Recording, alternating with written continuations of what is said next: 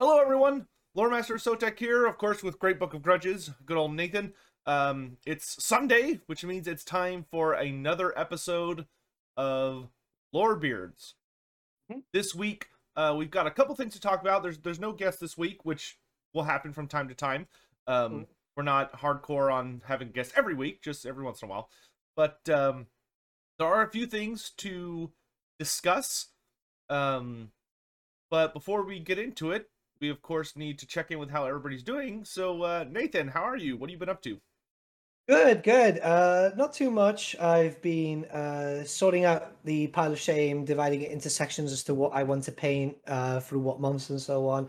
Trying to make sure that everything's all sorted because I'm getting back to battle reports in the channel soon, so that's going to be fun.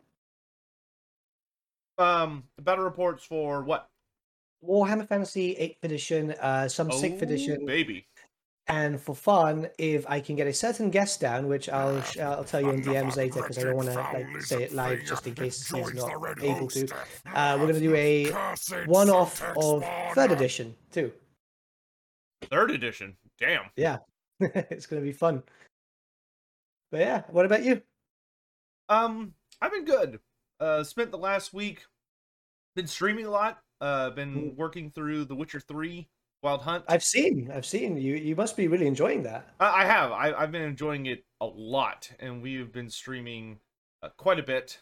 Been working really hard to try and get over that last little hump so I can get partnered with Twitch so that I can have that fancy check mark Fun. and get some better revenue from them. But things are going well.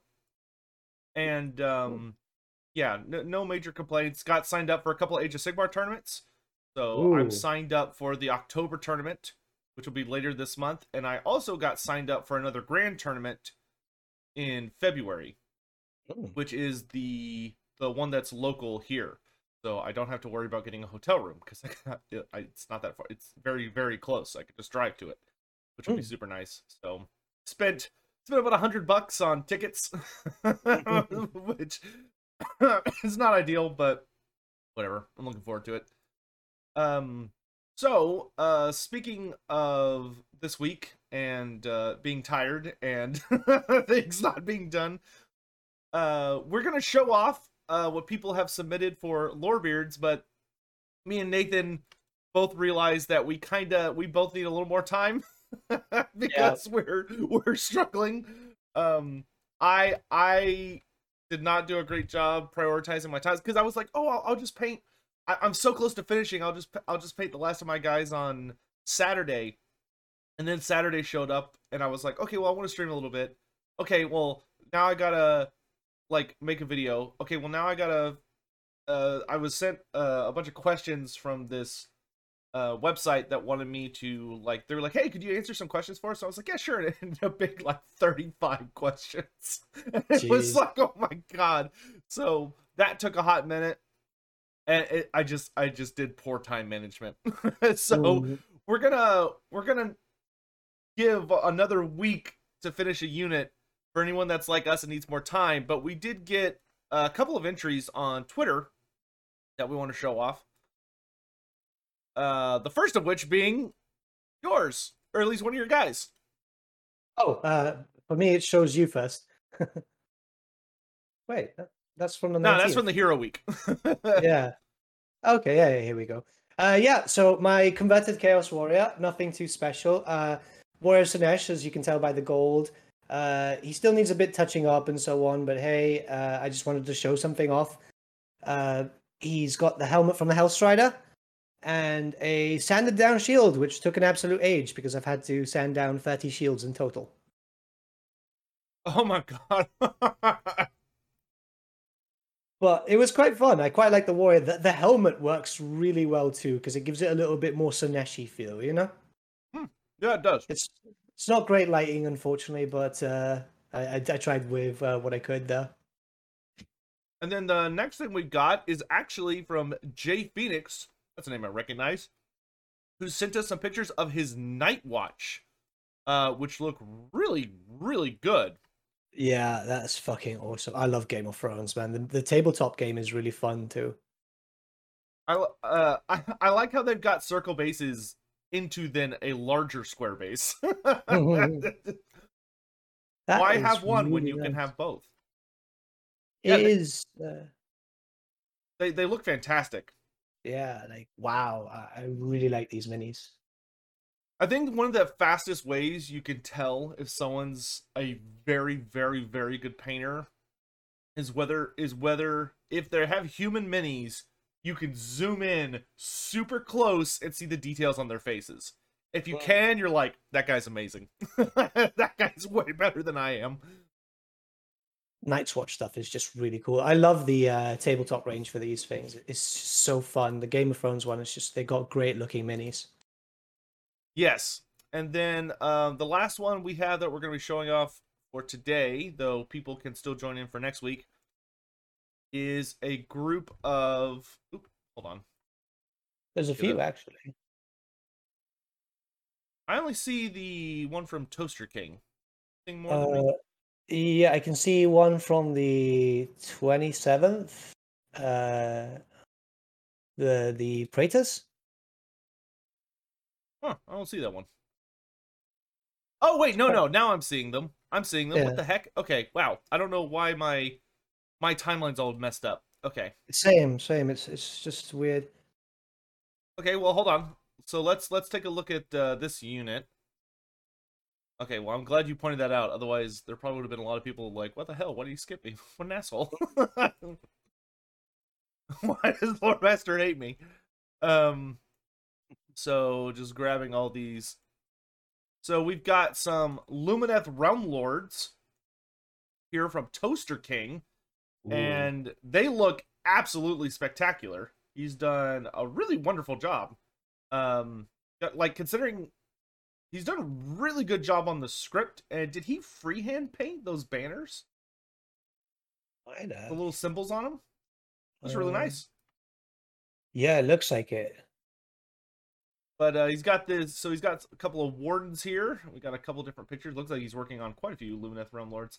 I actually had my first game against Lumineth Realm Lords the other day, and they are, I won, but they are spooky. They're very spooky. And then he also, oh, go ahead. It's a great looking army. Like I must admit, I'm intimidated about painting these guys because there's just so much detail when it comes to the Lumineth. Oh yeah, yeah. And in the back, he also has an Altharian, the Warrior of Light, which is such a damn cool model. Like, the fact that it's just an empty suit of armor is really clever on GW's part. It may not seem clever, but they did a really good job with it. I'm trying to figure out what paint he used for the armor for Altharion. Was that Skeletal Horde? Yeah, it looks like some kind of ivory. That it's definitely got some kind of shade or ink on it. Because you can see it pulled in the recesses on his boots. Yeah. So if I had to Nice guess, color. if I had to guess, it's probably some kind of ivory with like maybe Agrax Earthshade or something. Looks very nice though. Yeah, it's really, really good. Next we have You got Goat Force next. with a zombie. Yes, he's These got a are one of the zombie new boy. ones, right?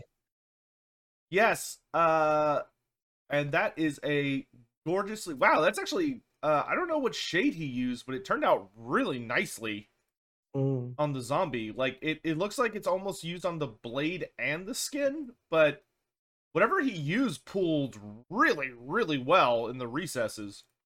Also, that's a nasty little eye socket he's got going there. Oh, definitely. That Looks is great, really, though. really nice. These are the ones that came out with Cursed City, is it? Yes, but they're also just the new zombie sculpt. Oh, okay. So Curse City was kind of like a preview. Right. All right, next up we've got Denevere submitted a group of some of the new Stormcast Eternal models. So these are the Praetors, which have some very sexy two-handed axes that look really good. And man, Stormcast, I do not envy people that paint Stormcast because the sheer amount of metallics you have to use on these guys is nuts. They look so much better when they're painted in silver than they are gold, though. Look at these; they are just stunning. Oh yeah, no, I absolutely agree. They look fantastic, and I honestly think gold is the worst color for Stormcast Eternals. Like, I know it's the main color. Oh, by the way, Toast King said for his Eltharion, it's Seraphim Sepia is the shader that they used on the ivory color. Good to know. Thank you. But yeah, these guys look great. I'm personally kind of a pretty big fan of the newer Stormcast sculpts. I can't remember the Praetors came out with this group or if they're from a slightly older group. But yeah, the silver just looks so much better. But yeah, they look great. They look awesome. I really like the color scheme he went with. Like, the gold does really well as a nice accent, and the white has a very nice interaction with the silver. Like, it's just a good color scheme. Everything blends together really nicely. And we have one last submission, which came in on the 30th. I'm trying to find it. There it is. Demons. Yeah. His first unit he's ever completed for his Blood Wars. Nice. Well, first of all, welcome to the hobby, dude.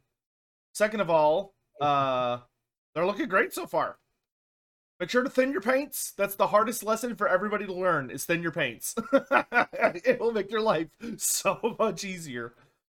I love the blue blade, though. That's a great contrast with the red and the black. It is. Yeah, the blue swords it helps it stand out a lot more instead of just having like fiery swords on a red bloody demon. But you're off to a solid start, dude. Big congrats on finishing a unit, because that's one of the hardest things. Is just getting something done to a place where you're like, yeah, I'm okay with this. So congrats, dude. And Stefan, we are excited to see how your hobby journey goes in the future. Also, Marcus, thanks for the meme. We did see it. So thank you for that.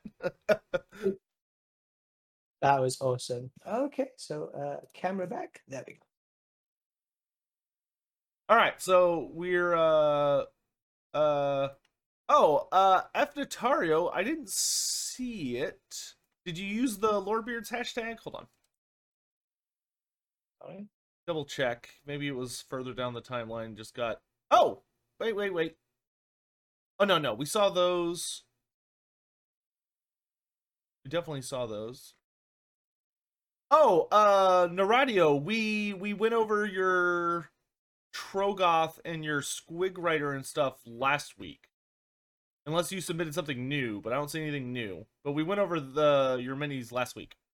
Yeah, because that was I think Baldy was gushing over the Trogoth, wasn't he? Yeah.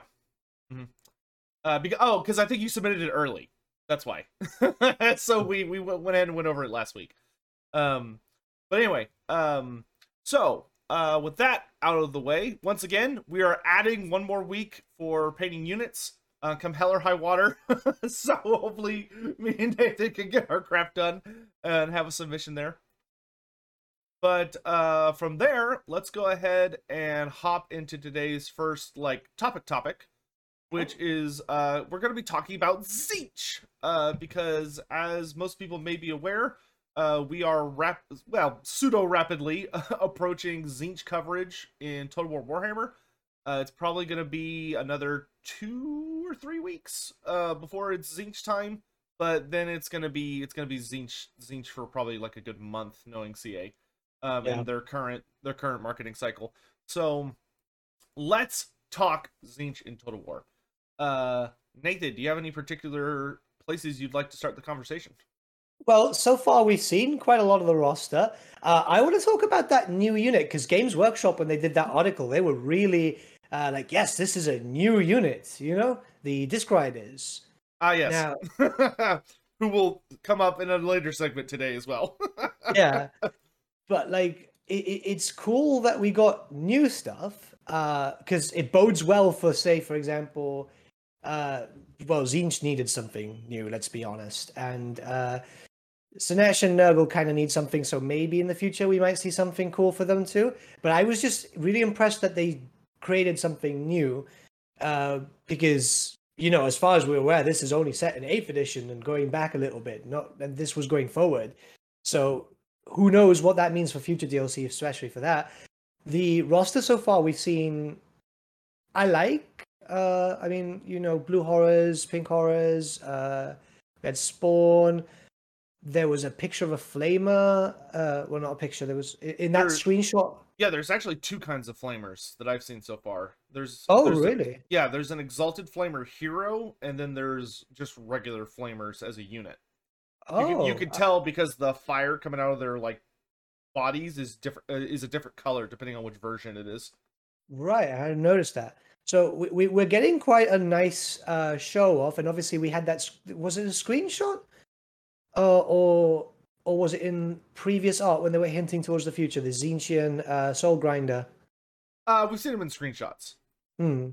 So, like, we're getting a lot of cool stuff. I like Zinch personally. I think that obviously he needs a bit of a visual update for the Disc Riders and the Chaos Warriors, maybe. Yeah, we'll talk about that later. Yeah. No, I agree. I'm really excited for the Disc Riders. That's actually a unit that we don't have in any form of the tabletop. That it's like, oh, those look cool. Can we have those? I think any Zinch player that plays tabletop for Age of Sigmar, any Disciples of Zinch player is probably like, where am I flying chosen?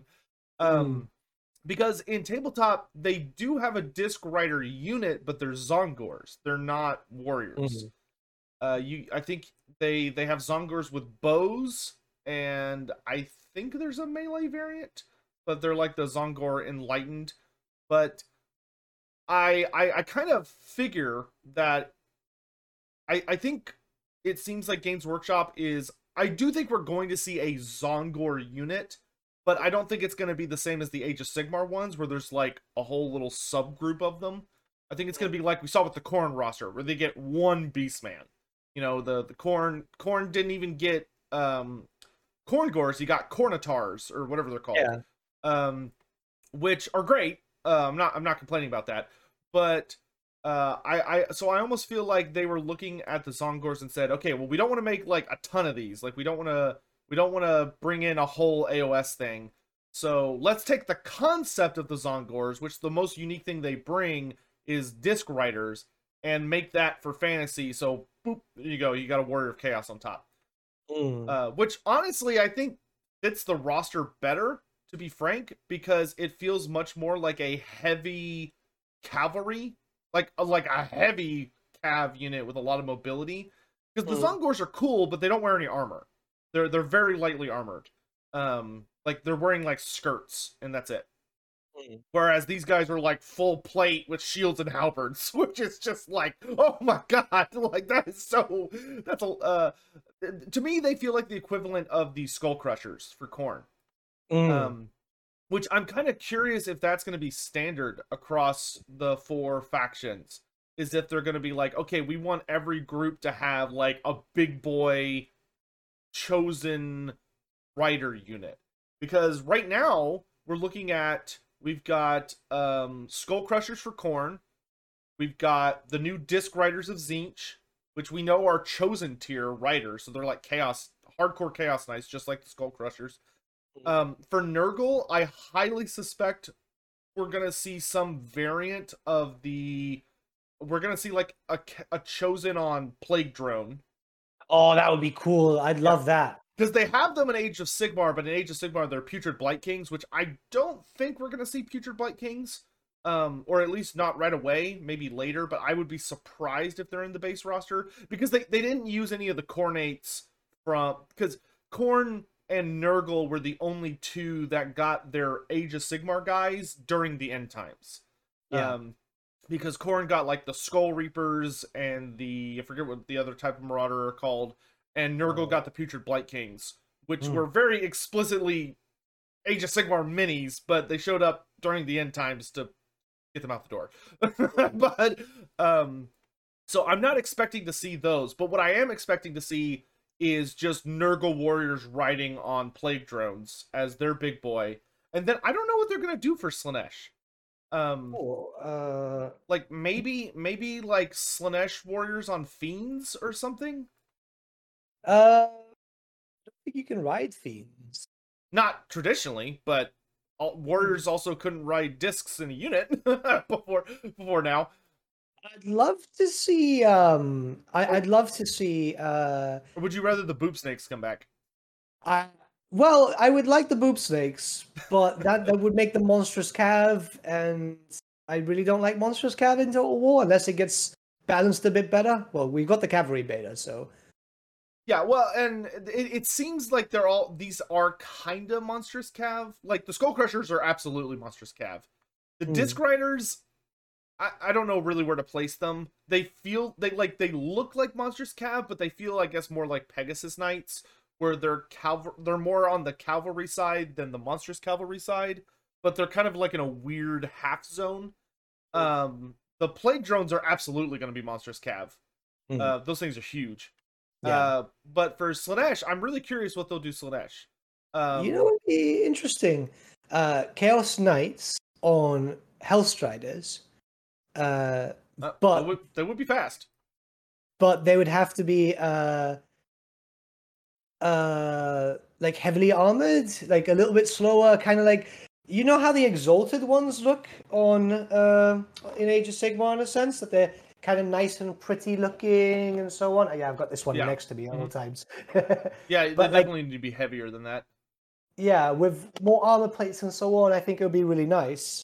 Yeah, because it is worth noting that Slaanesh does have the Hellstriders of Slaanesh, which are a unique unit. They're a fast, very, very fast cavalry unit of marauders that are bound on their what the hell are Slaanesh's steeds called? Seekers. Like he does have a unique unit, but it's in a very different classification than the others, where the others all feel very, very heavy and kind of like super elite. Hellstriders are not elite. They're just like, they're good, but they're not an elite unit. Excuse me. On the tabletop, because you would have them because they were fast cav, they had poison, and they had Strider too. Oh yeah, they were great. But they were like, they were very squishy. Like if something looked at them the wrong way, they would just explode. But pretty much. But they were very, very efficient at what they did. Absolutely. So I'm curious, and who knows? Someone in chat suggested maybe they'll have a unique chariot unit. That could be it too. Maybe there'll be like a super chariot with Chosen on it. That would be very Slaaneshy. Slaanesh is gonna have a lot of chariots. So many chariots. But the other things with Tzeentch that I'm really excited for is I'm glad to see they're going the direction of Tzeentch having a lot of shooting.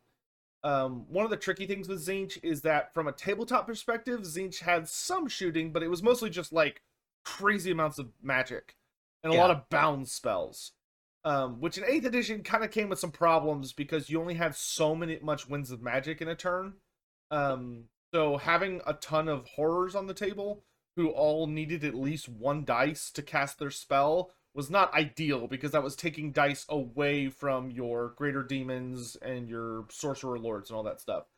So I'm much preferring seeing just shooting attacks everywhere, where we see, you know, in all the trailers we've seen pink horrors throwing the pink fire of Tzeentch. I'm imagining blue horrors will also throw their have a shooting attack as well.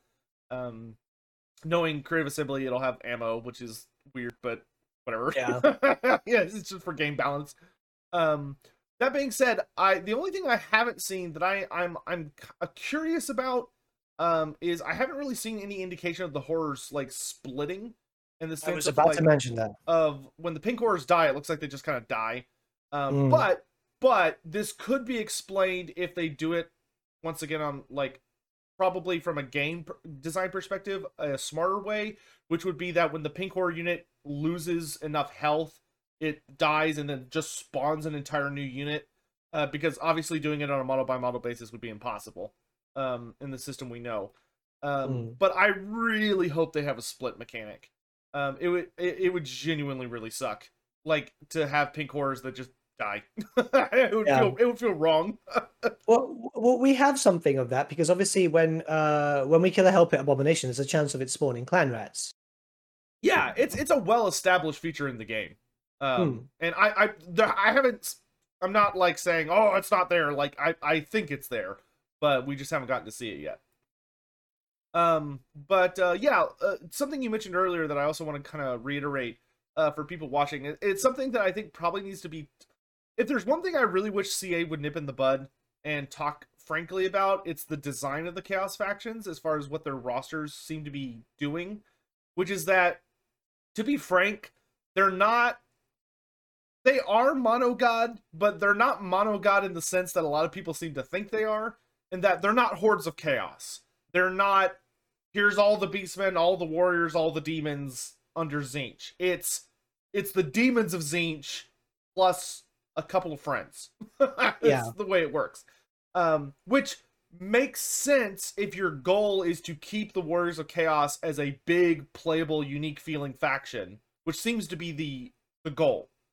From what I can tell, is the idea of, okay, we're not going to give you Chaos Lords, we're not going to give you Sorcerer Lords, we're not even going to give you Exalted Heroes or Sorcerers. We're going to give you Cultists, and the reason we're giving you Cultists is because demons are the main characters of these factions. So, like, you're probably not going to see Valkia and Khorne, or Galroch and Tzeentch, or probably Galroch is a bad example, Village the Curseling. You're probably not going to see Festus the Leech Lord and Nurgle. Those are probably going to be actual Warhammer or Warriors of Chaos characters who will hopefully have unique skins and stuff for their guys. Especially, and once again we'll talk about this later, if they go ahead and make unique skins now, it'll be a lot easier to put those in the Warriors roster when you get your unique lords. But for Tzeentch, because for Khorne, correct me if I'm wrong, but I think Khorne only got 3 warrior units. He got the or actual, like, Chaos Warriors, not like from the Warriors Chaos, but like actual Chaos Warriors. He got I think he got all 4, didn't he? No, he got great weapons, Dual double wielding. two-handed, and then sword and board. That's it. He did not get any halberds. No? Oh, okay. I remember that super specifically because I was like, oh, there's no, like, anti-large there. But so there are 3 warrior variants in the Khorne roster. Then there are Chaos Warhounds, and I think that was it. And Chaos Spawn. So those were the only warrior chaos units that show up in the roster, and then he got Minotaur, a new Minotaur variant, being the Cornitars. A goal, right? Say what? They had 2 beastmen, I think. I only saw 1. I can't remember where that screenshot is. That's the one, the one where they had the cultists, where everyone kept thinking it was the Age of Sigmar one. Admittedly, I thought it was 2. Well, it looked like him. It seems heavily based on him.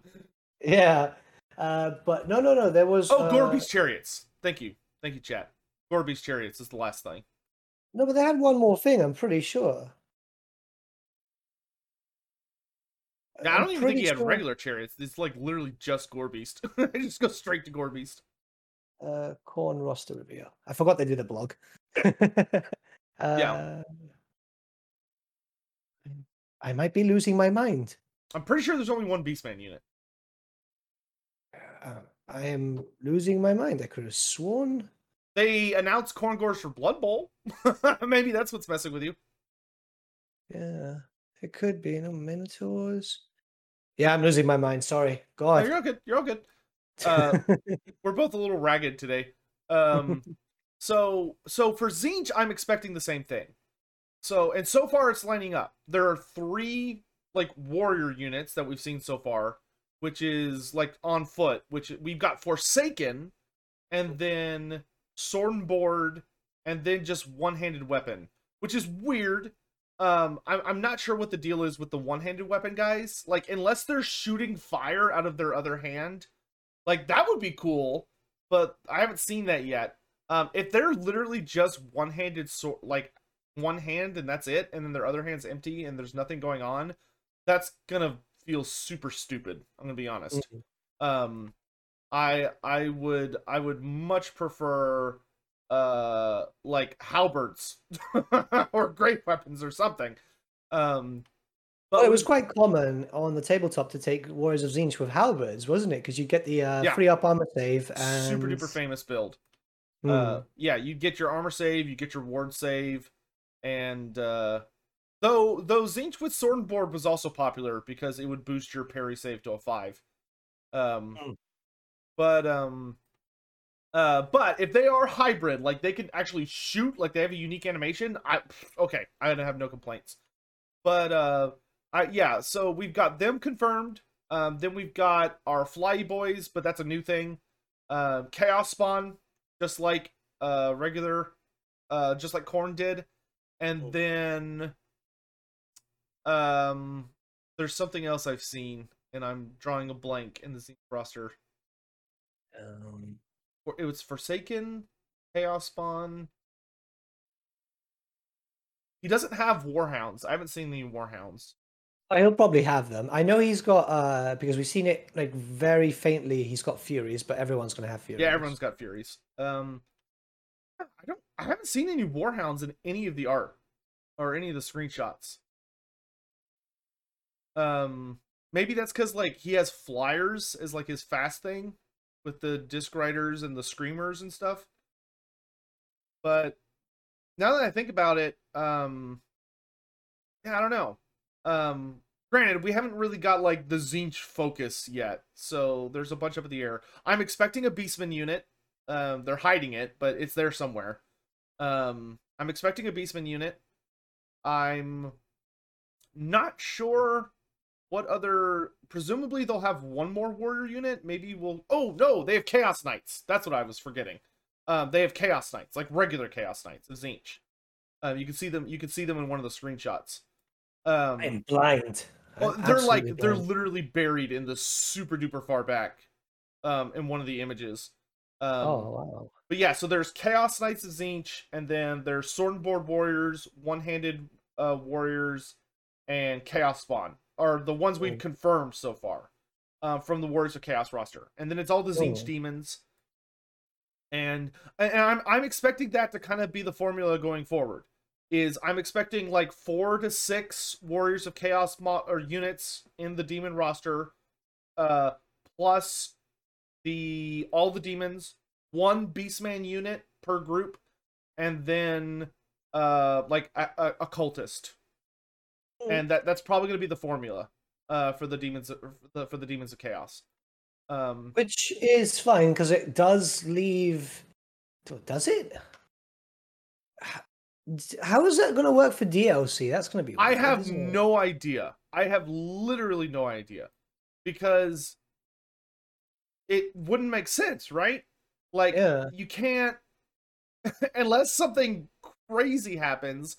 Like CA would be out of their mind to try and sell like, hey, you know those units and those armies you already own?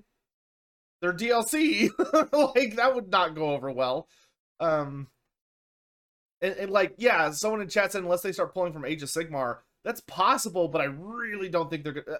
I'll put it this way: me and Nathan have had a lot of really good conversations, both separately and together, with people from CA, and there has been no indication of them pulling from AOS. Even then, like, say in the hypothetical they do bring from AOS, there's not that much to justify a lot of DLC, to be honest. It wouldn't be a lot, but there's definitely some stuff they could pull out. You know, where it's like Nurgle, oh, Putrid Blight Kings, Slanesh, here's all your archer, like Blissbarb archers and your new cavalry guys and all this stuff. Oh, Zinch, here's all your Zongors, and then Korn, here's all your Gore Blades and Yeah, like but that's like, there's stuff, but it gets really messy really fast. yeah, but don't get me wrong, I love the Age of Sigmar minis, like the new warrior types, the Blood Warriors. I've been building some of Blood them Warriors. That's what I was trying to think of. because they're quite gorgeous, but the like even if they added them in, there could only be like maybe one DLC per Oh, AV faction Extreme, because thank of you. the Sorry, go ahead. because of the because of the issue with like there's so very little stuff. Like I'm honestly thinking that we're going to get a few DLC packs soon because most of the races are done, and then they're just going to move on to character packs.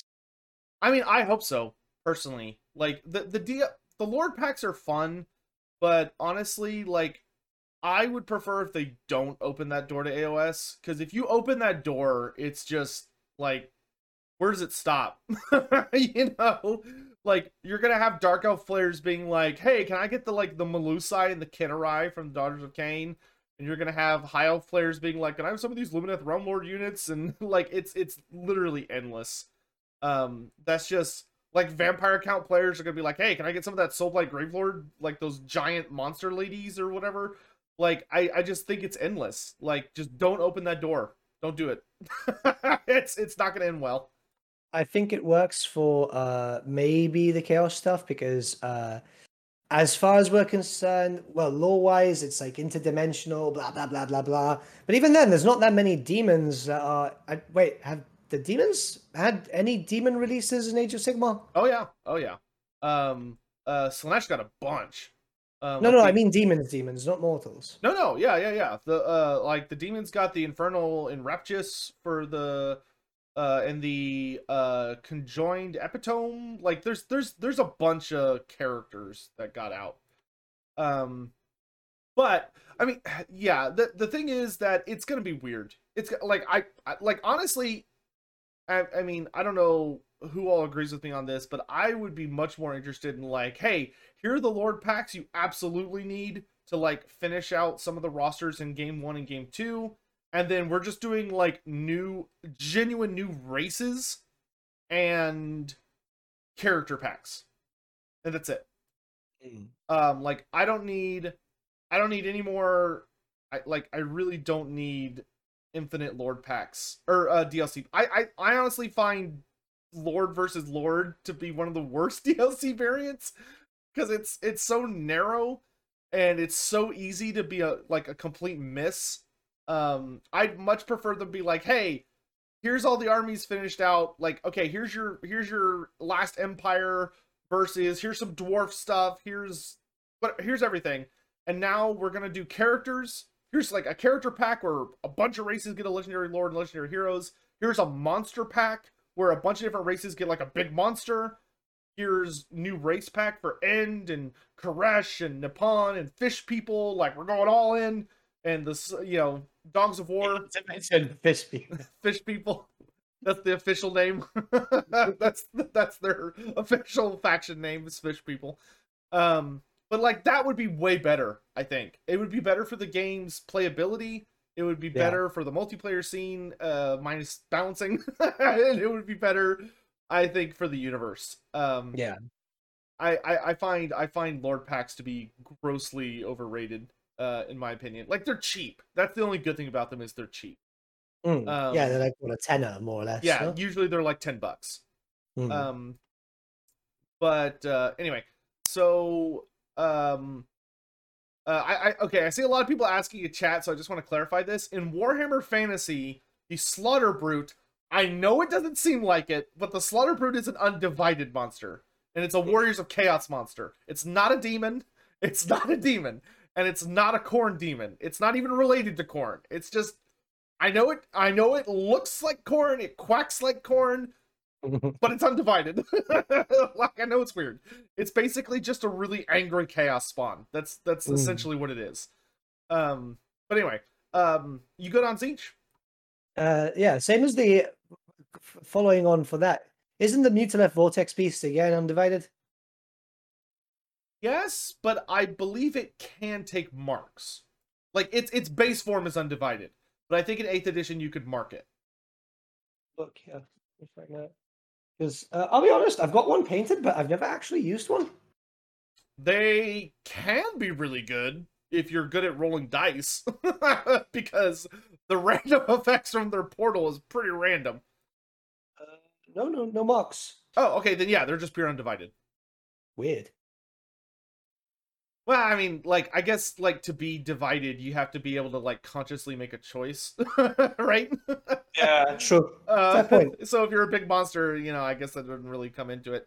Like, I think the only monster in the Warriors of Chaos that could actually take marks is Chaos Giants. Mm. The Chimera cannot, the Slaughter Brute can't, the Mutalith Vortex Beaks cannot. I think that's all their big monsters. Man, I want a Chimera so bad. I feel like we've been waiting forever for that Chimera. That and the Cockatrice. I actually really like those. Oh yeah, the Cockatrice is great. I hope the Cockatrice ends up being a Beastman monster rather than a Mm. Warriors of Chaos monster. But yeah. Um anyway, oh, and the last thing worth mentioning is I am really looking forward to seeing how they're gonna rework Zinch Magic. Because Zinch Magic in tabletop was absolute fucking garbage. I mean garbage. It was super bad. Yeah, some people might be shocked to hear this, but Zinch was actually one of the top tier. Warriors of Zinch was one of the top tier play styles that you could have in the competitive scene, but it was melee focused. Yep. And Demons of Zinch was absolute horseshit. It was so Mhm. bad. It was so bad. And the reason, for anyone wondering, like, why, Zinch, you know, it looks like he's shooting fire, right? Well, Games Workshop was like, it's not really fire, it's this mutating magical energy. So, A, it wasn't flaming, didn't count for fire damage, and B, when you got hurt by something Zinch-ish, with the exception of the Flamers of Zinch, they were actually good. Flamers of Zinch were really, really good. But most of the other stuff tended to be really bad because the problem with Zinch magic was that the spell's attribute, so like the thing that would trigger with every spell you cast, basically said, whenever you deal damage with a spell from Zinch, roll a dice, and it might deal bonus damage, or you'll give the enemy regeneration. And if they already have regeneration, you improve their regeneration by 1. So, like, you could accidentally turn any enemy unit into a troll. Give them, like, a 4-up regeneration save, because you're just trying to deal damage. Like, stupid rule. Immensely stupid rule. Yeah, it was garbage. And To be fair, the whole army book for Demons of Chaos was kind of crap. Like, yeah, I mean, if you were min-maxing, you could make a pretty mean army by, like, min-maxing Slaanesh with, like, Nurgle tankiness with Slaanesh, just sheer number of attacks and armor piercing. Because Slaanesh, you could get, like, armor piercing, always strike first, and you would take them in a group of, like, 40 or 50 demonettes in horde formation, and they would literally just run shit over. Also, Cacophonic Choir, most bullshit spell in the game. As far as I'm concerned. That spell was absolute horseshit. yeah. Anyway, so I think that's enough on Zinch for now. But so let's actually hop into today's Who Would Win. Chat, we know y'all love these. And Rodrigo, if you're out there, we look forward to your art.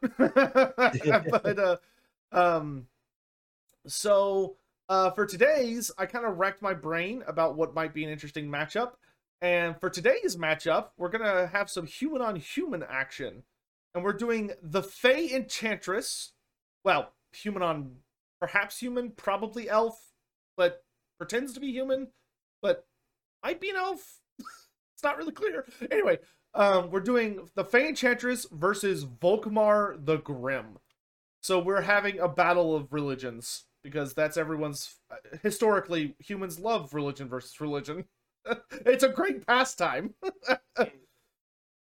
So, for anyone that kind of needs a refresher, on one hand, we have the Fey Enchantress. She's going to be coming into battle on her unicorn, Suveron.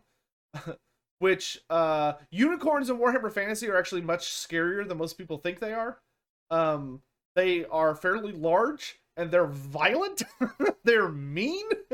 Like, they're noble creatures, but they have no issue impaling you and ripping your guts out with their horns. They're also basically immune to magic. The Fey Enchantress actually usually rides Silveron because he's freakishly fast. He's a magical creature in nature.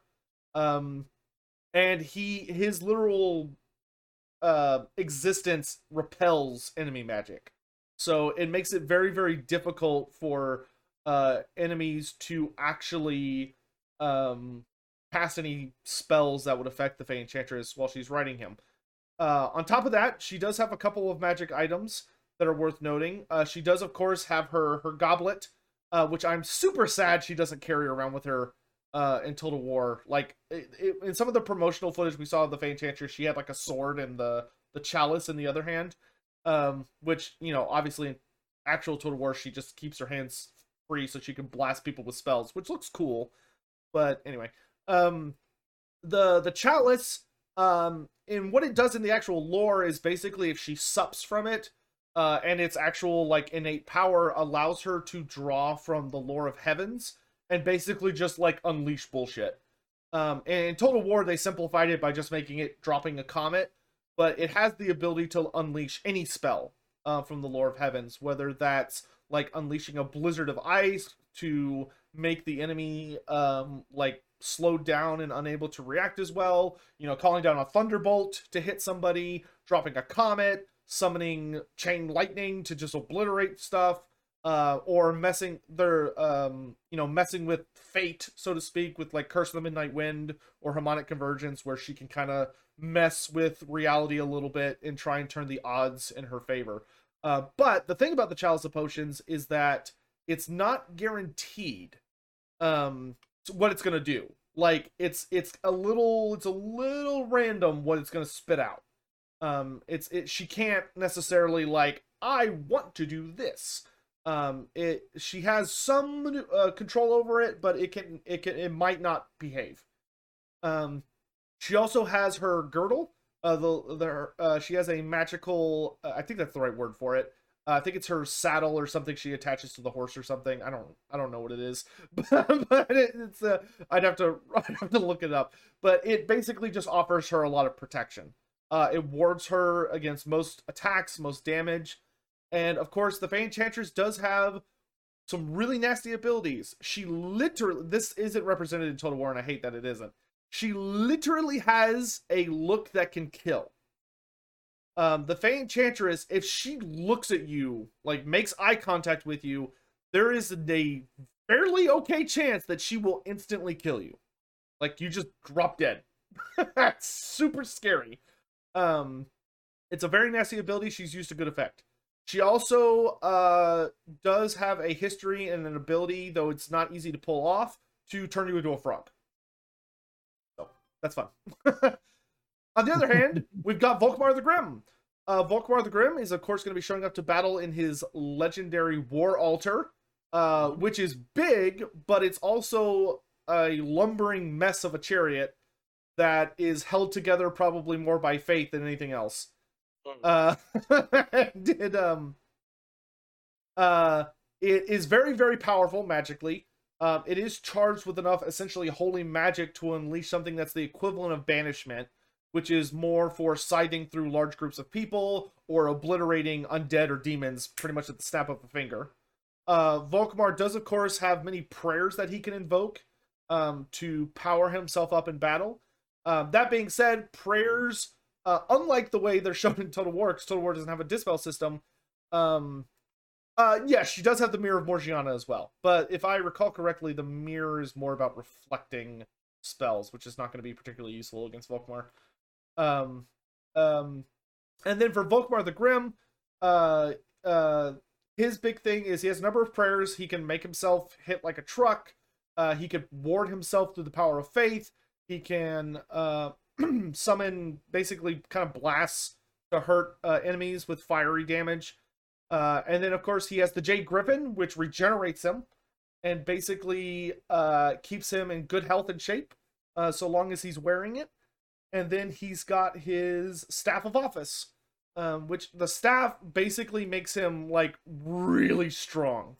Like, even though he's very old, like, he's easily in, like, his 60s or something, it basically gives him, like, the strength of a young man plus. Like, he's got a mean case of old man strength. Because of his I forget what the name of it is, but his It's not the hammer, it's his like actual staff of office that he carries. But oh, what I was gonna say about the dispel system is that in the actual lore of Warhammer Fantasy, prayers like the system that how prayers work actually interacts with the winds of magic in a sense, because that's how the gods are able to interact with the physical plane. And because of that, it's very difficult to do, but wizards can mess with priests as they're trying to invoke their prayers. But in the same breath, priests can mess with wizards by attempting to halt their disrupt the winds of magic for them as well. So in any event, those are our contenders. They both are on their mounts. So we've got the War Altar for Volkmar, and we've got the Silveron for the Fey Enchantress. Can the Fey Enchantress control her insta-kill? Yes. Yes, the Fey Enchantress, if she's going through a crowd of Bretonnians, she does not accidentally kill like a 6 of them. No, she can turn it on and off. It's not it is a deliberate attack. It's not a like, oops, looked in her eyes, I'm dead. It's not a gotcha. Nathan, what are you thinking? I don't know. It's tough. Because she's mounted on the unicorn. The water itself doesn't move fairly quick. It's pretty much just a rust bucket. I'd have to say probably her. What laws of magic does she have again? She traditionally will take the lore of life into battle, but she is the Fey Enchantress, so she is able to pull spells from like the lore of beasts and the lore of light or heavens as well. Then I don't know. I'd probably go with her. She's got a lot more to hit with. Volkmar historically has been known to not be the strongest. Like, yeah, he's got the whole faith thing going for him, which kind of saved him with the whole Be'lakor issue when he was basically just a pinata. But Storm of Chaos doesn't count. Storm of Chaos doesn't count. But I'd have to say probably her. I mean, speed and magic might be a good thing. Law of Life is quite a potent thing. Even if she gets up close in combat with him, you know, she can increase her toughness. She could be, you know, Flesh to Stone is a very good spell. I'd say her. I'd honestly have to say her. I think that's some really solid points too. I mean, she easily has the mobility game. Like, it's not even a contest. Silveron is like wind put into a 4-legged form, and is very, very mobile. Whereas the War Altar, but on the other hand, the War Altar is significantly tougher. I mean, the War Altar could take a lot of damage. It's used to going up against all sorts of crazy nonsense and having greater demons thrown at it, and manages to hang in there pretty good. I think the big thing for me is that, you know, Volkmar does have resistances, you know, being a man of faith, and I think the either himself or the War Altar does bring a fair amount of magic resistance, or spell resistance as it's now called, into the game. So I don't think Morgiana would have an easy time affecting him with spells, but you do have a good point in that she would be able to affect herself very easily with spells. And if she was utilizing the lore of life or the lore of beasts, then she would frankly have a fairly easy time matching Volkmar's potential when it comes to just hitting like an absolute truck. On the other hand, I would say that the Fey Enchantress, like her glare, if she actually got like did the death glare at Volkmar and fate just wasn't with him, it could instantly kill him. And if it did, that regen ain't gonna count for nothing. He's dead. So she does have a route to victory. But the other thing worth noting is that Volkmar is, of course, a tanky son of a bitch who is super resistant to magic, and he is unparalleled in his like righteous fury. I'm gonna just beat everybody's butt with my own bare hands kind of guy. And he does hit like an angry god. If he managed to land a hit on the Fey Enchantress, I do think he would just kill her instantly. But whether or not he could land that is kind of up to a matter of debate. For the sake of contrarianism, I'm actually going to go with Volkmar. Because I do think that Volkmar's sternness and the way the Fey Enchantresses look tends to kill people. I think Volkmar just being Volkmar would probably somehow be immune to it, either because her look isn't necessarily that it like causes your brain to explode. It's usually that you die from some sort of like psychological effect. Like you're so terrified you drop dead or something along those lines. And Volkmar I just don't think would fall for that. Or he's so righteously fervent that he would be immune to it. And I think where the Fey Enchantress does have a lot of magic, she would have to get in close. Like, she can't end the fight from range. If she can't reliably count on the stairs, she has to go in. And I think if she goes in, one of those times, Volkmar would eventually land a hit. And if he did, Silveron at the very least is instantly obliterated. But the Fey Enchantress might survive because of her girdle. But I think he is a much more skilled melee combatant than she is. Like, Volkmar's pretty beastly in combat. Wouldn't Flesh to Stone also affect Silveron too, though? It would, but I don't think that would be enough to equate out the Staff of Command plus Volkmar's own prayers boosting himself further. Okay. But I think it's frankly a pretty big 50-50, to be honest. I mean, Fey Enchantress always could pull out a Hail Mary and turn herself into a dragon, but Volkmar's one of those characters who could probably actually fight a dragon.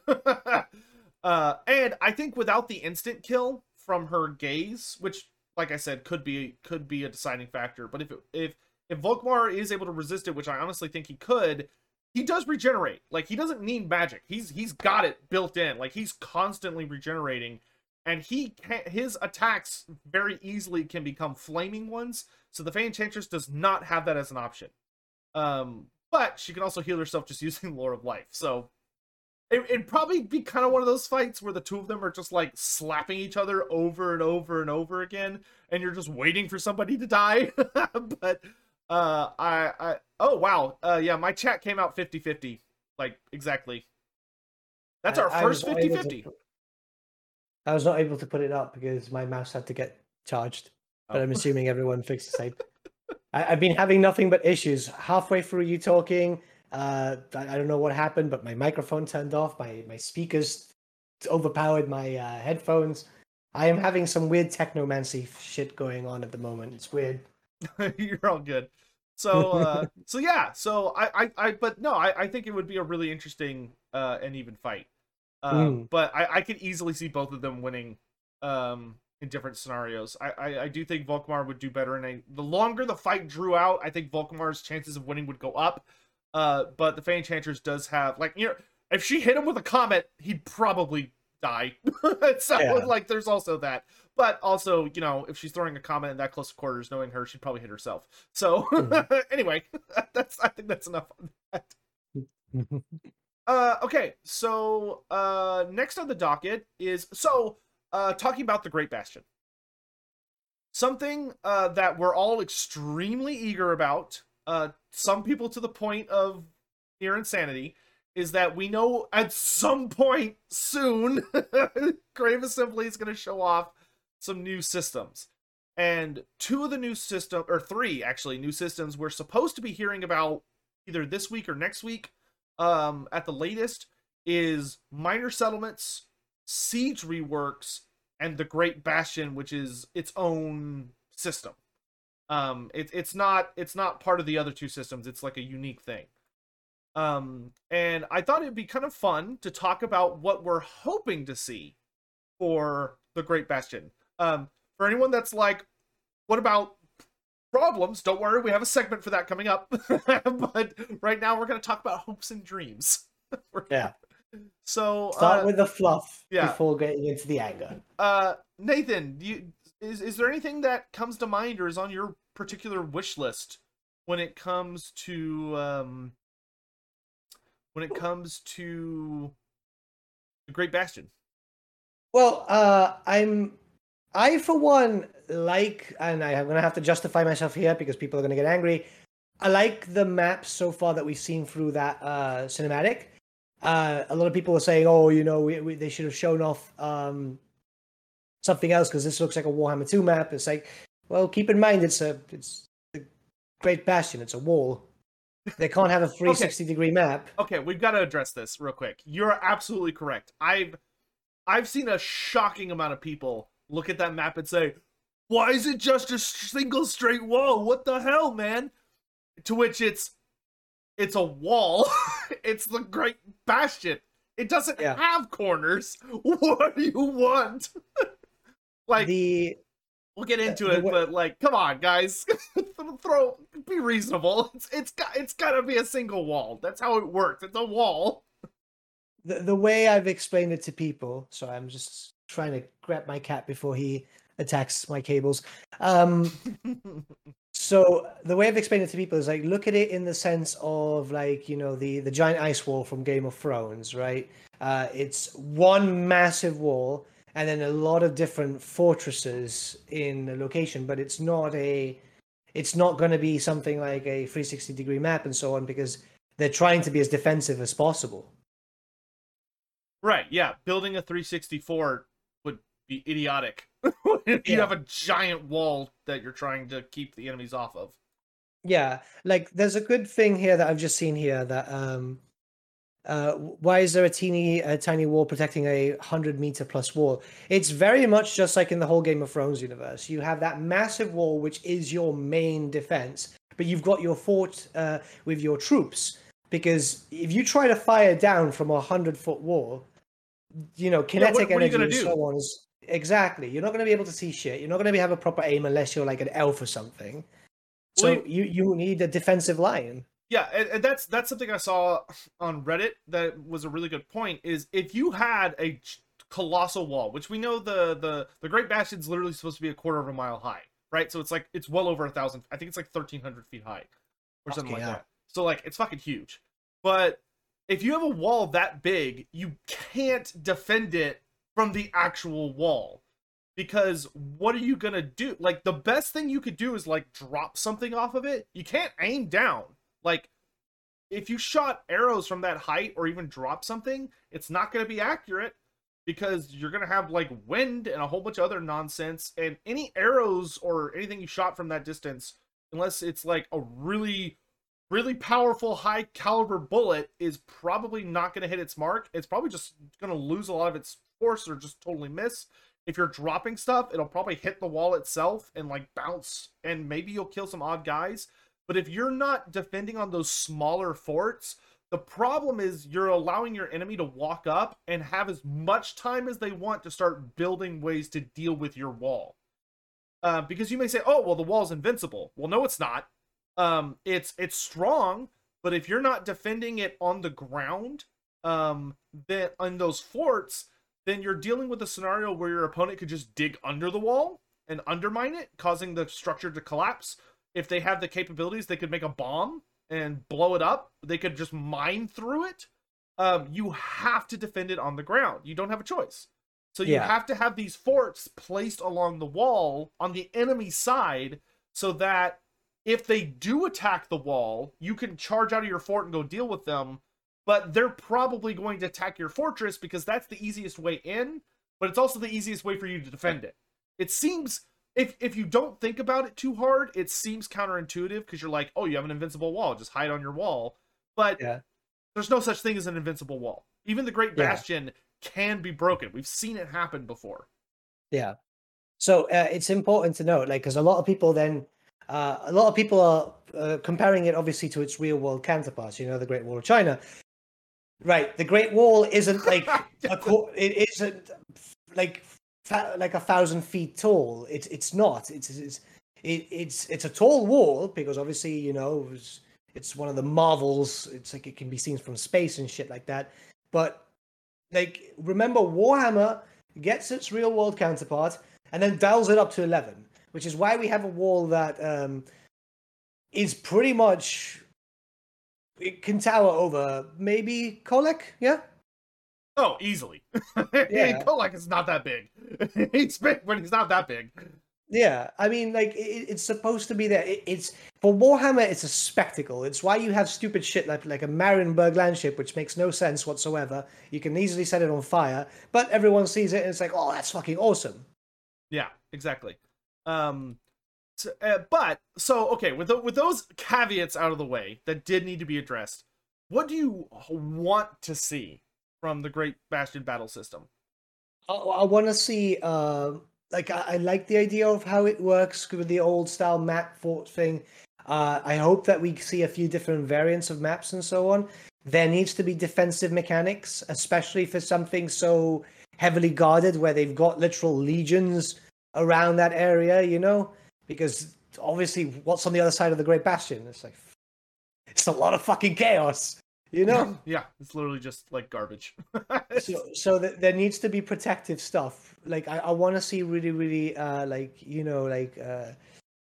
it's kind of hard to say because obviously there's limitations with Total War, but just some extra mechanics would be kind of cool, like a defense system, just everything that they've not shown us the fight itself because obviously it's linked towards the siege rework, right?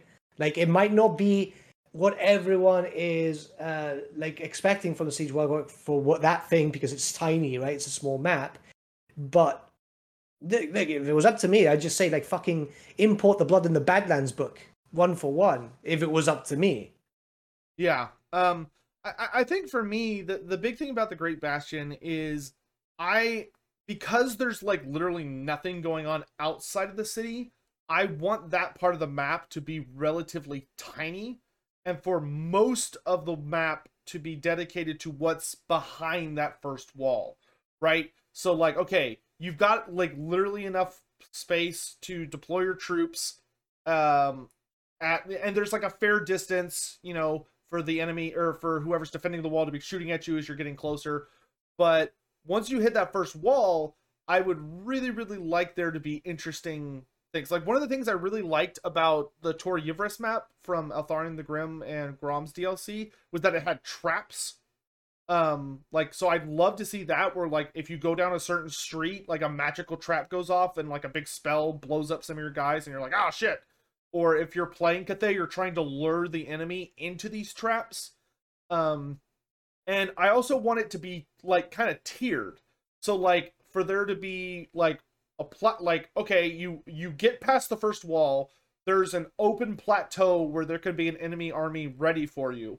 And as they're fighting you, if things are looking bad, they fall back through the streets to the next plateau that's maybe a little more elevated so they can shoot down on you while you're fighting.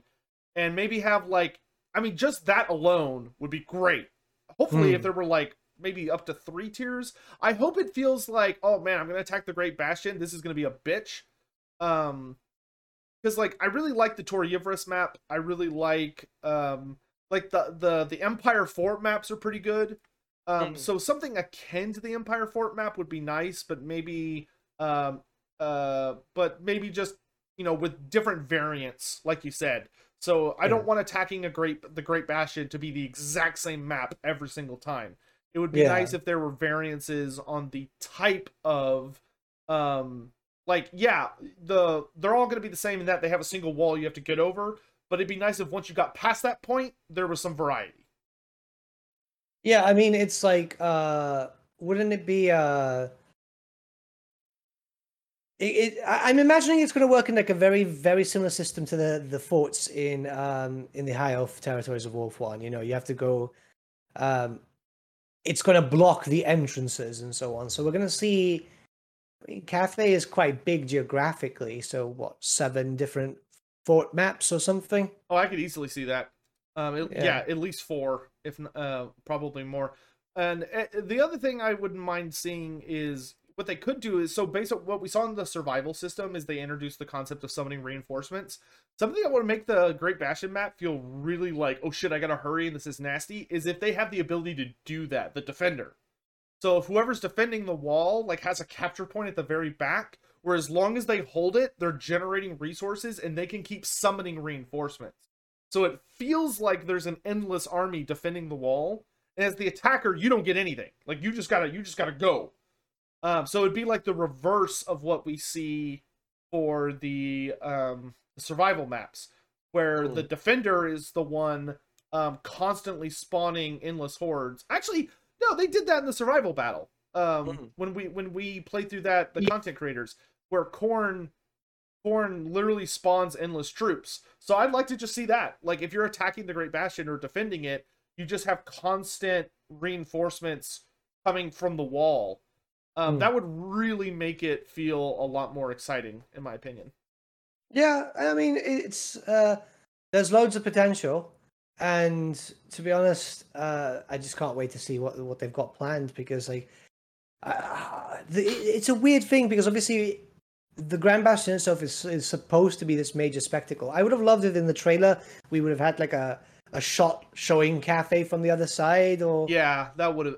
I absolutely agree. It would have been cool to have a camera start on that side and like go over the wall and show us yeah, like, oh, this is everything that's between Chaos and Faye. That would have been a exactly. good decision. But That was a like, missed opportunity. mm, but I don't know, man. Like, I'm excited. I know a lot of people didn't like the fight because obviously it showed an old system.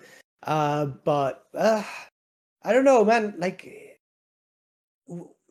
Thinking about it from a tabletop and lore perspective, this should be massive.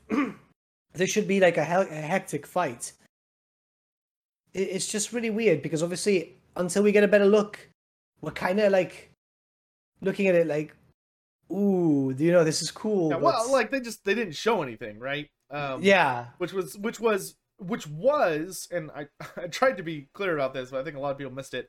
A reasonable complaint about the video was that they show you a Great Bastion, but instead of showing us a battle in the Great Bastion, that's not what we get to see. We see Miao Ying going out of the Great Bastion to attack a Tzeentch army outside. So she sallies forth, and then Zhao Ming comes from behind and hits the Tzeentch army in the back.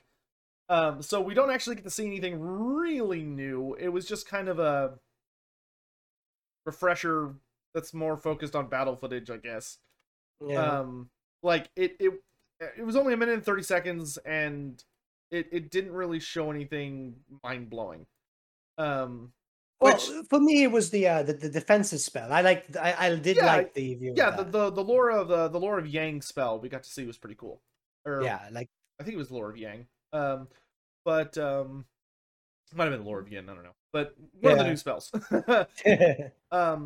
But I think that segues nicely into the last topic. We're gonna throw some spice right here at the end of our meal, uh, um, which is to talk a bit about Total War Warhammer 3 and its marketing, which has left the community feeling pretty divided, to be frank.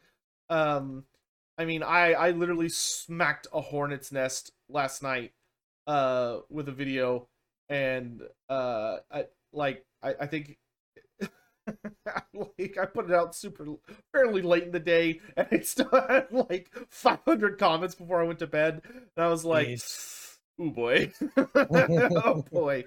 Um, kind of wanted to talk a little bit about that. So, Nathan, what have your thoughts been about the marketing for Total War Warhammer 3? How do you think things are going? Um, with deepest respects to our friends at Creative Assembly, I don't like the way it's being shown. I think it's been kind of slow, kind of drip fed, and it feels like they're buying time, which, in all honesty, like kind of kills the hype for me too a little bit. Like I'm going to be very honest. I'm looking at this as a fan, not as a content creator, and I want to see, cool shit. I want to see cool shit, and I don't like the idea of like. How many times were we told that Miao Ying is fucking cold and aloof? Like, Yeah, that's yeah. Fair number. and I would have preferred it more if we would have had, like, say, for example, because everything seems to be very highly focused on her, where if it would have been 50-50 between her and her brother, it could have shown off some really cool stuff. We've only just gotten voice acting and stuff from him in this recent trailer, and even then it was kind of goes against how they written him too, in a sense, because obviously he's supposed to be like like we've seen in like the articles, he's more of like Mummy's boy, so wouldn't he be more hyping up Mum other than Dad, because they're supposed to be kind of equals? Well, I think it's that his mom likes him more than anybody else, but he doesn't seem to have a bad relationship with his dad. Yeah, I don't know. It's just like the whole drip feeding has been kind of, because it happened with Kislev and Korn. Like we had what, 6 weeks in total of Kislev and Korn together. Yeah, it was very drawn out. Yeah, we're currently on week 2. Well, we're starting week 3 of Cafe, and it feels like it's going to last longer than Kislev and Korn. Yeah, and yeah, I think that's a reasonable point. And something I'll agree with, absolutely 100%, is that the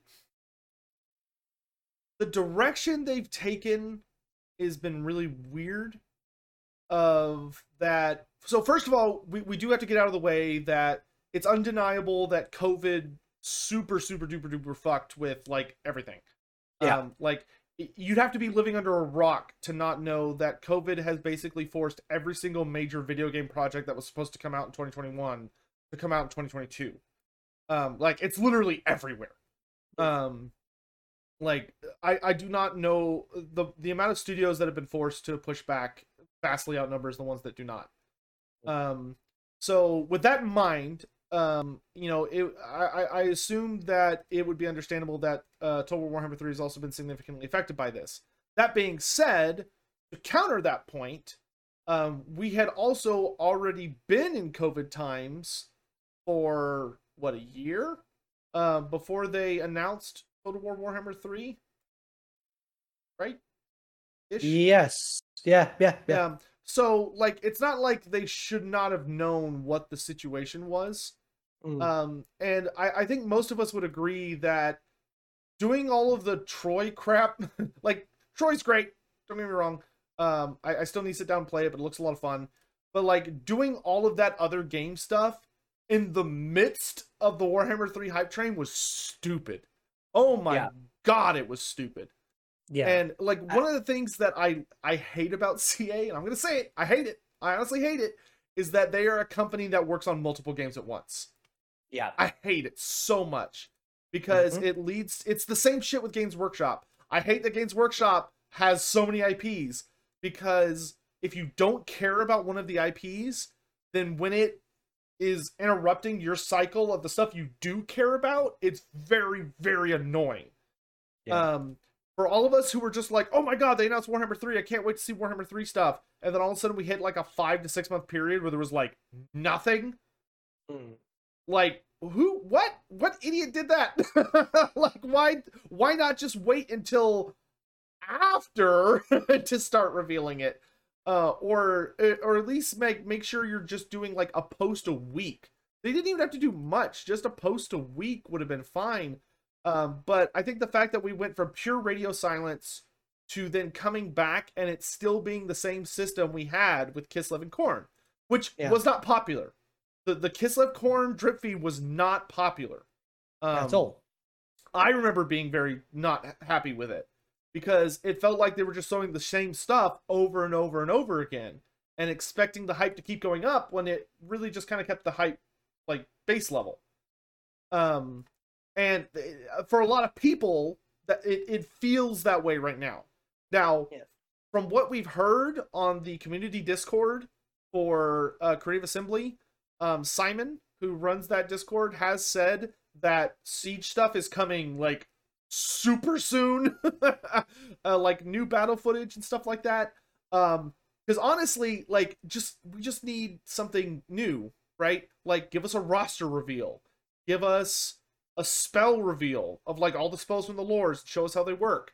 Give us a siege battle, give us a minor settlement battle, give us a great like there's so much stuff to show that is guaranteed to be in the Cathay segment, and yet they're taking forever.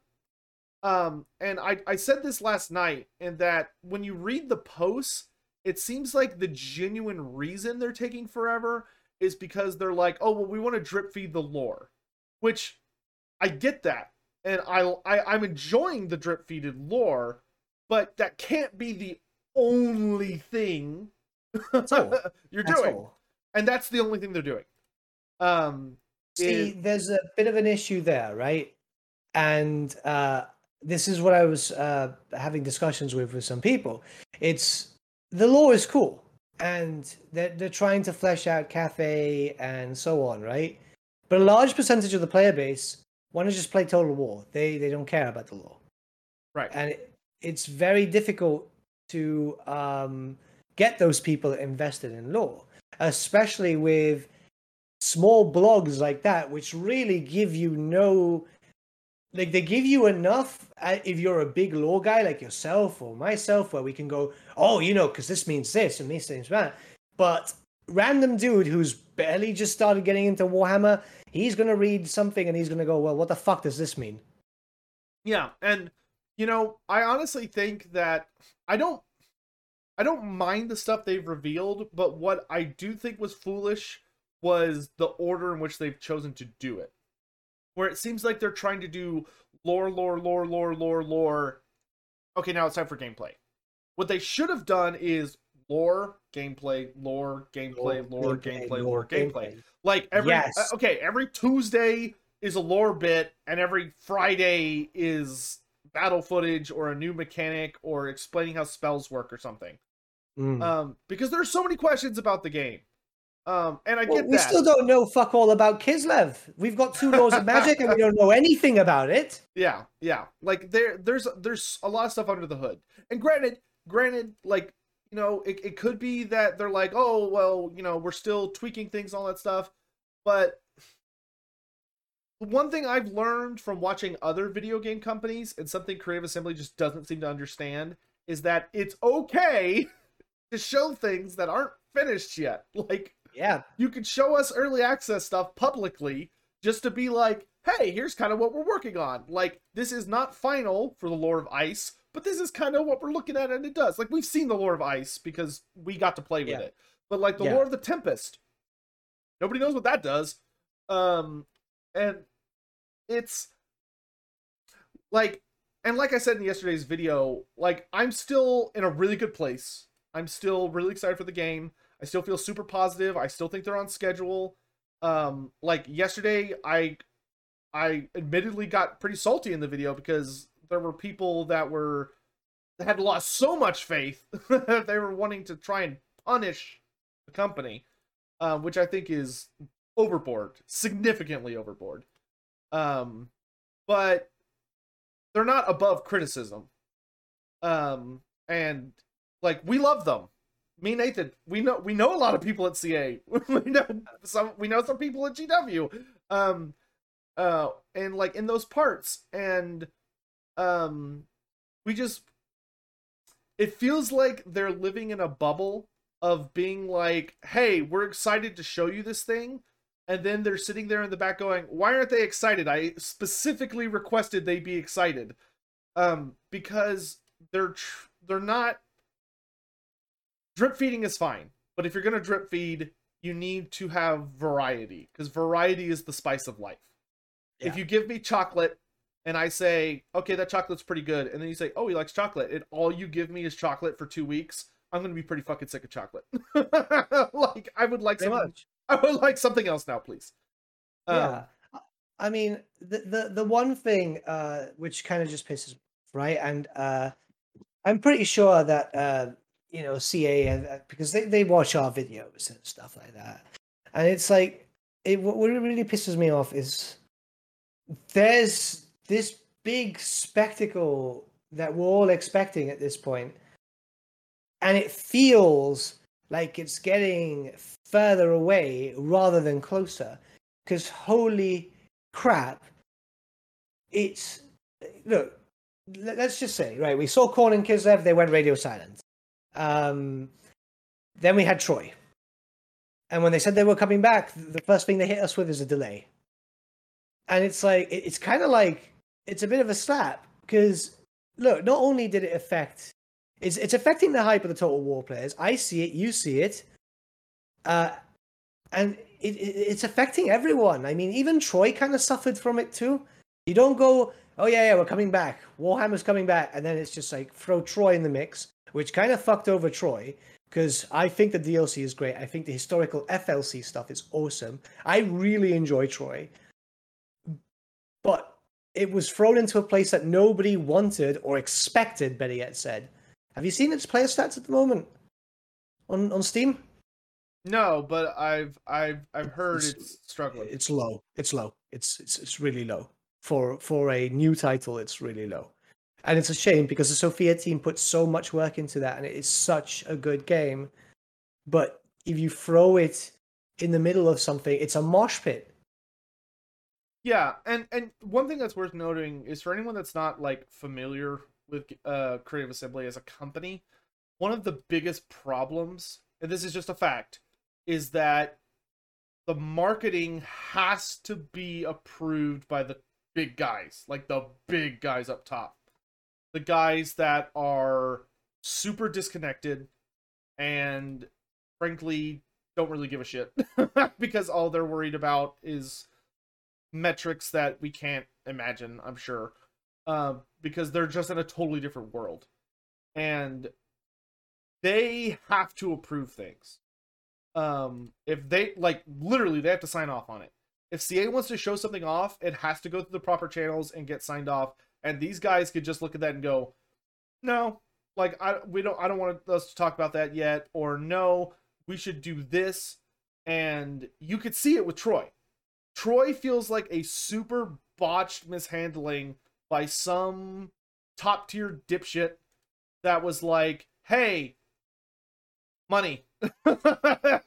we want people to play this game, so tell them to shut the hell up about Warhammer and push Troy, because I want people to play Troy. And it did the exact opposite.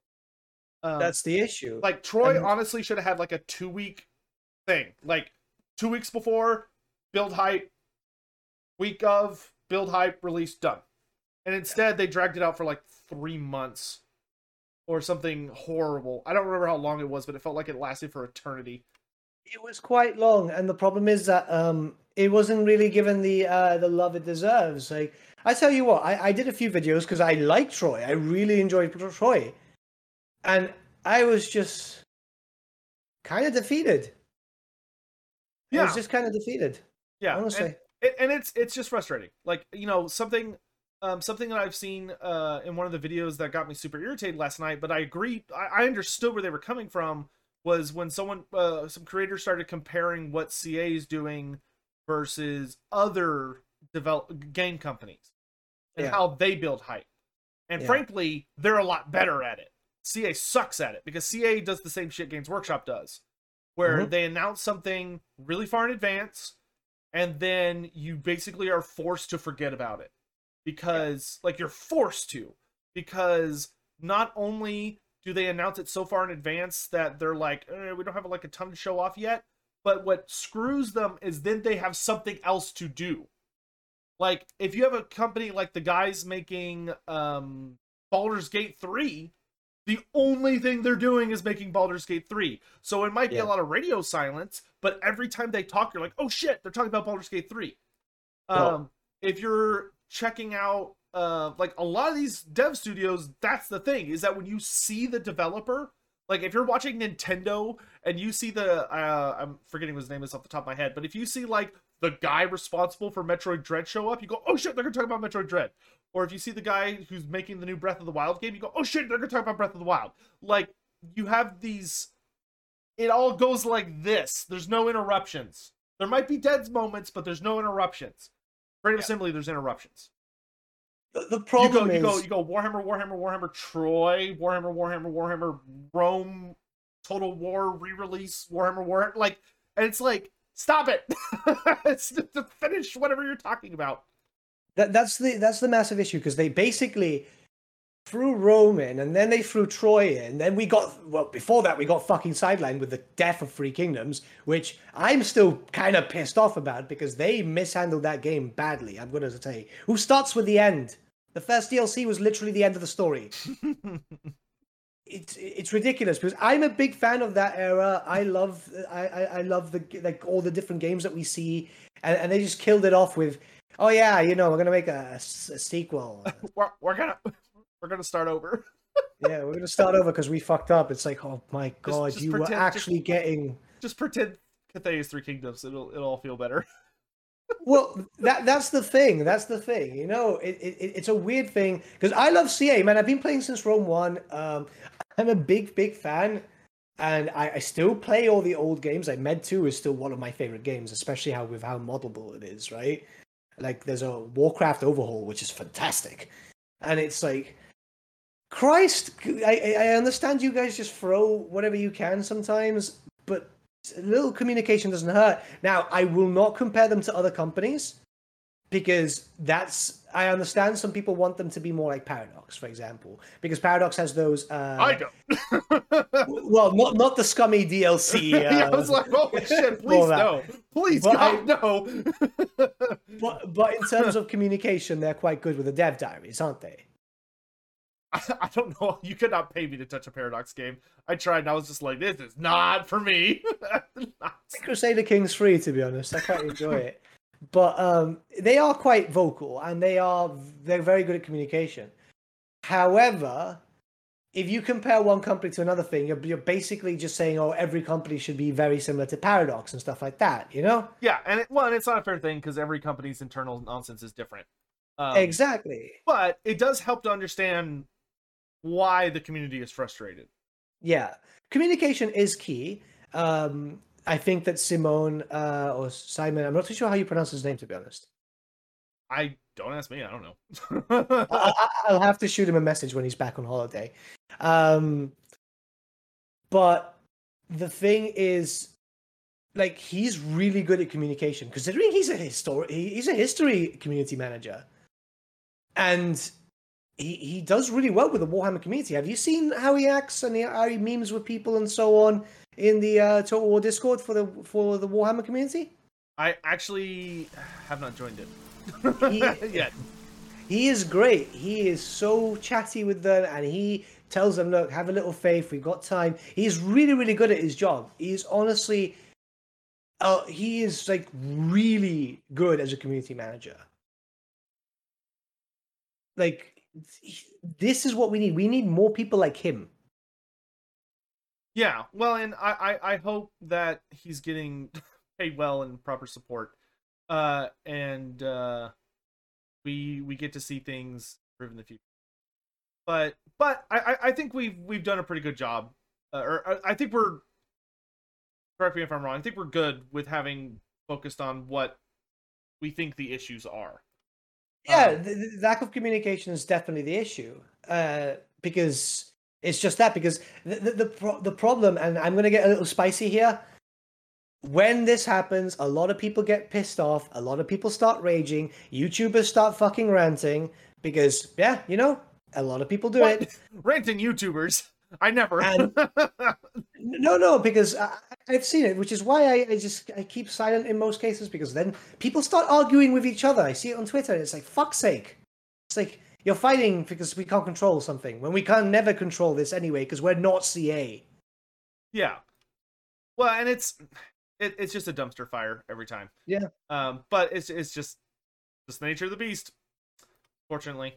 And that's it's also frustrating because you kind of have this whole thing of like, okay, well, we want CA to communicate more with us, but every time they talk to us, everyone just gets super mad. Yeah. Doesn't really incentivize them much, but anyway, to be clear, I think I hopefully speak for me and Nathan when I say we both are, I think, honestly still excited for the game.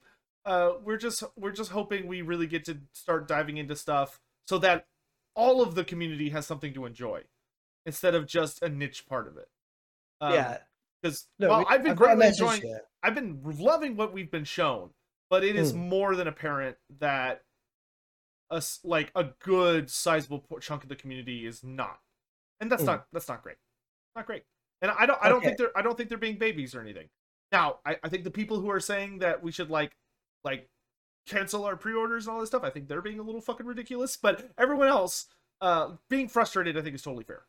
Yeah, so that's something I wanted to mention, because some people said, look, we're going to remove it from our pre-orders and wish list. I was like, okay, look, I'm going to explain it to you guys from a person. Look, I used to work in fashion marketing. It was actually a really fun job that I had. Worked with some really big name brands, and I've learned a lot from them when it came to this type of stuff. And I'll tell you very clearly, they don't care about pre-orders being cancelled or wish lists being stopped and stuff like that because they know that they're gonna get your money in either way. They know. Believe me, I've seen this. I worked for, I can't say the brand names because NDA, which hopefully burns out soon because I was kind of bored about it. But it's just how it is. With the brands, with the clothing brands, they knew it's exactly the same way. I've actually seen it. It's like, look, it's just they know that they're going to get your money anyway. Because come release day, or for example, when like you get like this really good deal where you can get Warhammer 3 for like 20% off or something like that, you know, which is a pretty good deal. Why would you cancel that pre-order? You got it for a discount. Yeah. Well, and you know, there's also the whole thing of like a lot of the ways communities try to protest companies don't. Like it's just like oh, we're gonna review bomb them. Okay, well, Steam has a policy against that, so they're gonna fix it. And there's one thing I want to make very perfectly clear to you guys, and I'm speaking to you all absolute honesty, right, hand to heart, right? A lot of YouTubers will start generating a buzz by saying cancel pre-orders and stuff like that, and then they'll stick a pre-order link in the fucking description. Well, yeah. Do I say this? Yeah, I guess I say this. Remember that at the end of the day, YouTubers are people that we make our money from community engagement. It does not matter what kind of engagement, just engagement. If you make something that makes everyone super pissed off, so they're all angrily slamming on their keyboards, agreeing with you or disagreeing with you, or they're leaving lots of likes or dislikes, like it. But if you can make people angry, that's money. That's sweet money.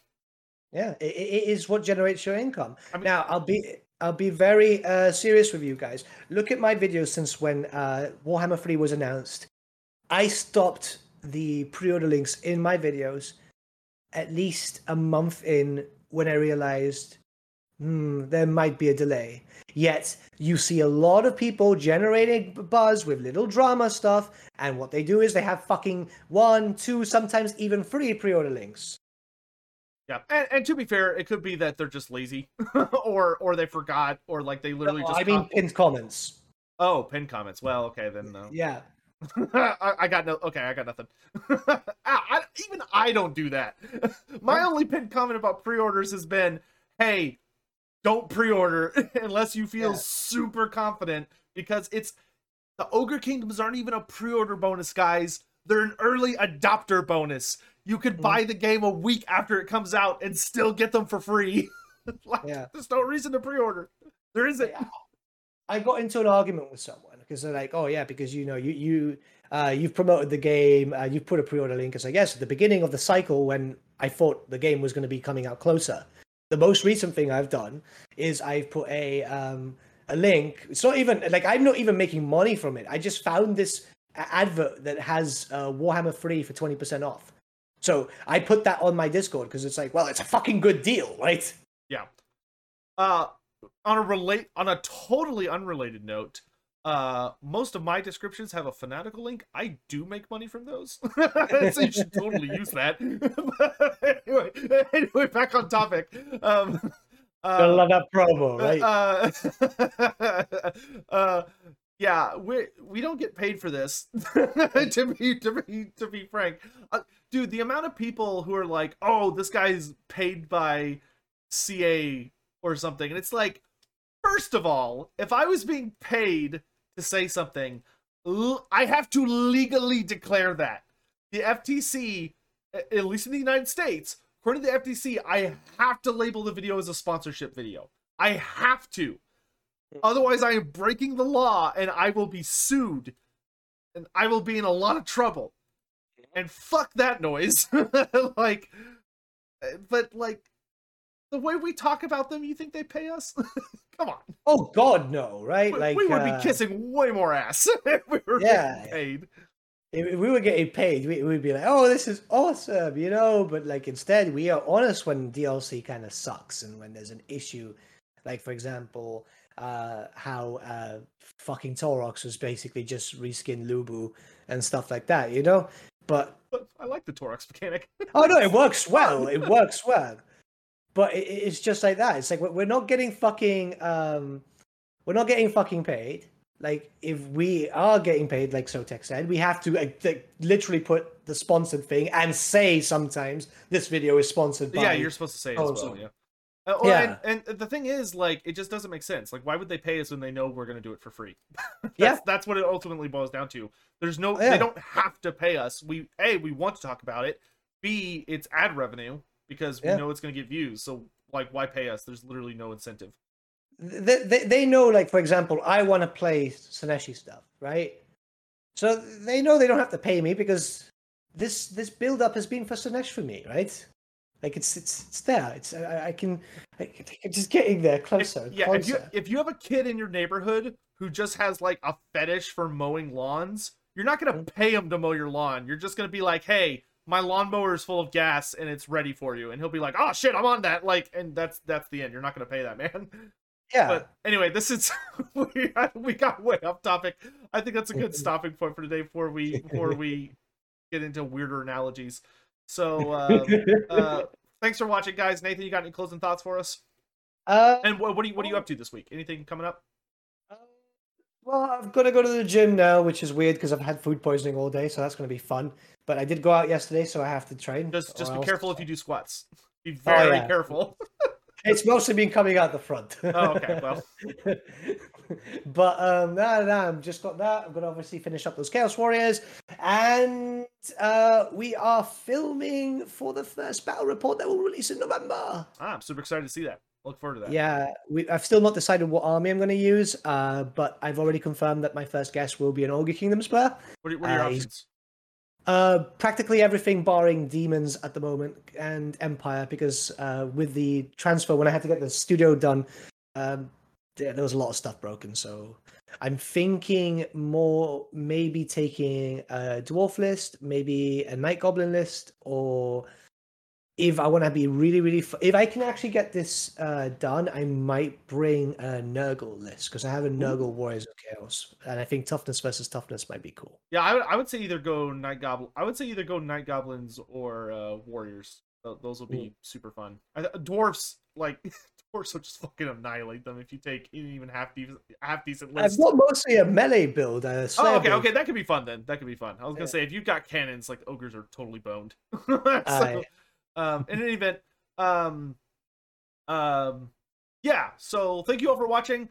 For anyone that's wondering what I'm up to, I will be streaming pretty much every day. I'll be streaming Witcher 3, trying to get that sweet Twitch partnership. So if you want to come by and help, all you have to do is sit and chat. You don't even have to talk. You can just show up and leave. Just walk away from your computer. I would appreciate that. Working on that. But I'm going to be streaming The Witcher 3 every day. And also, you know, we'll be covering any other. We know there's going to be at least some news this week. We don't know what exactly, but there will be some. Hopefully a lot. And yada yada yada. Whatever. We're getting out of here. Thanks for watching. Bye. Thanks for watching, guys. Bye bye.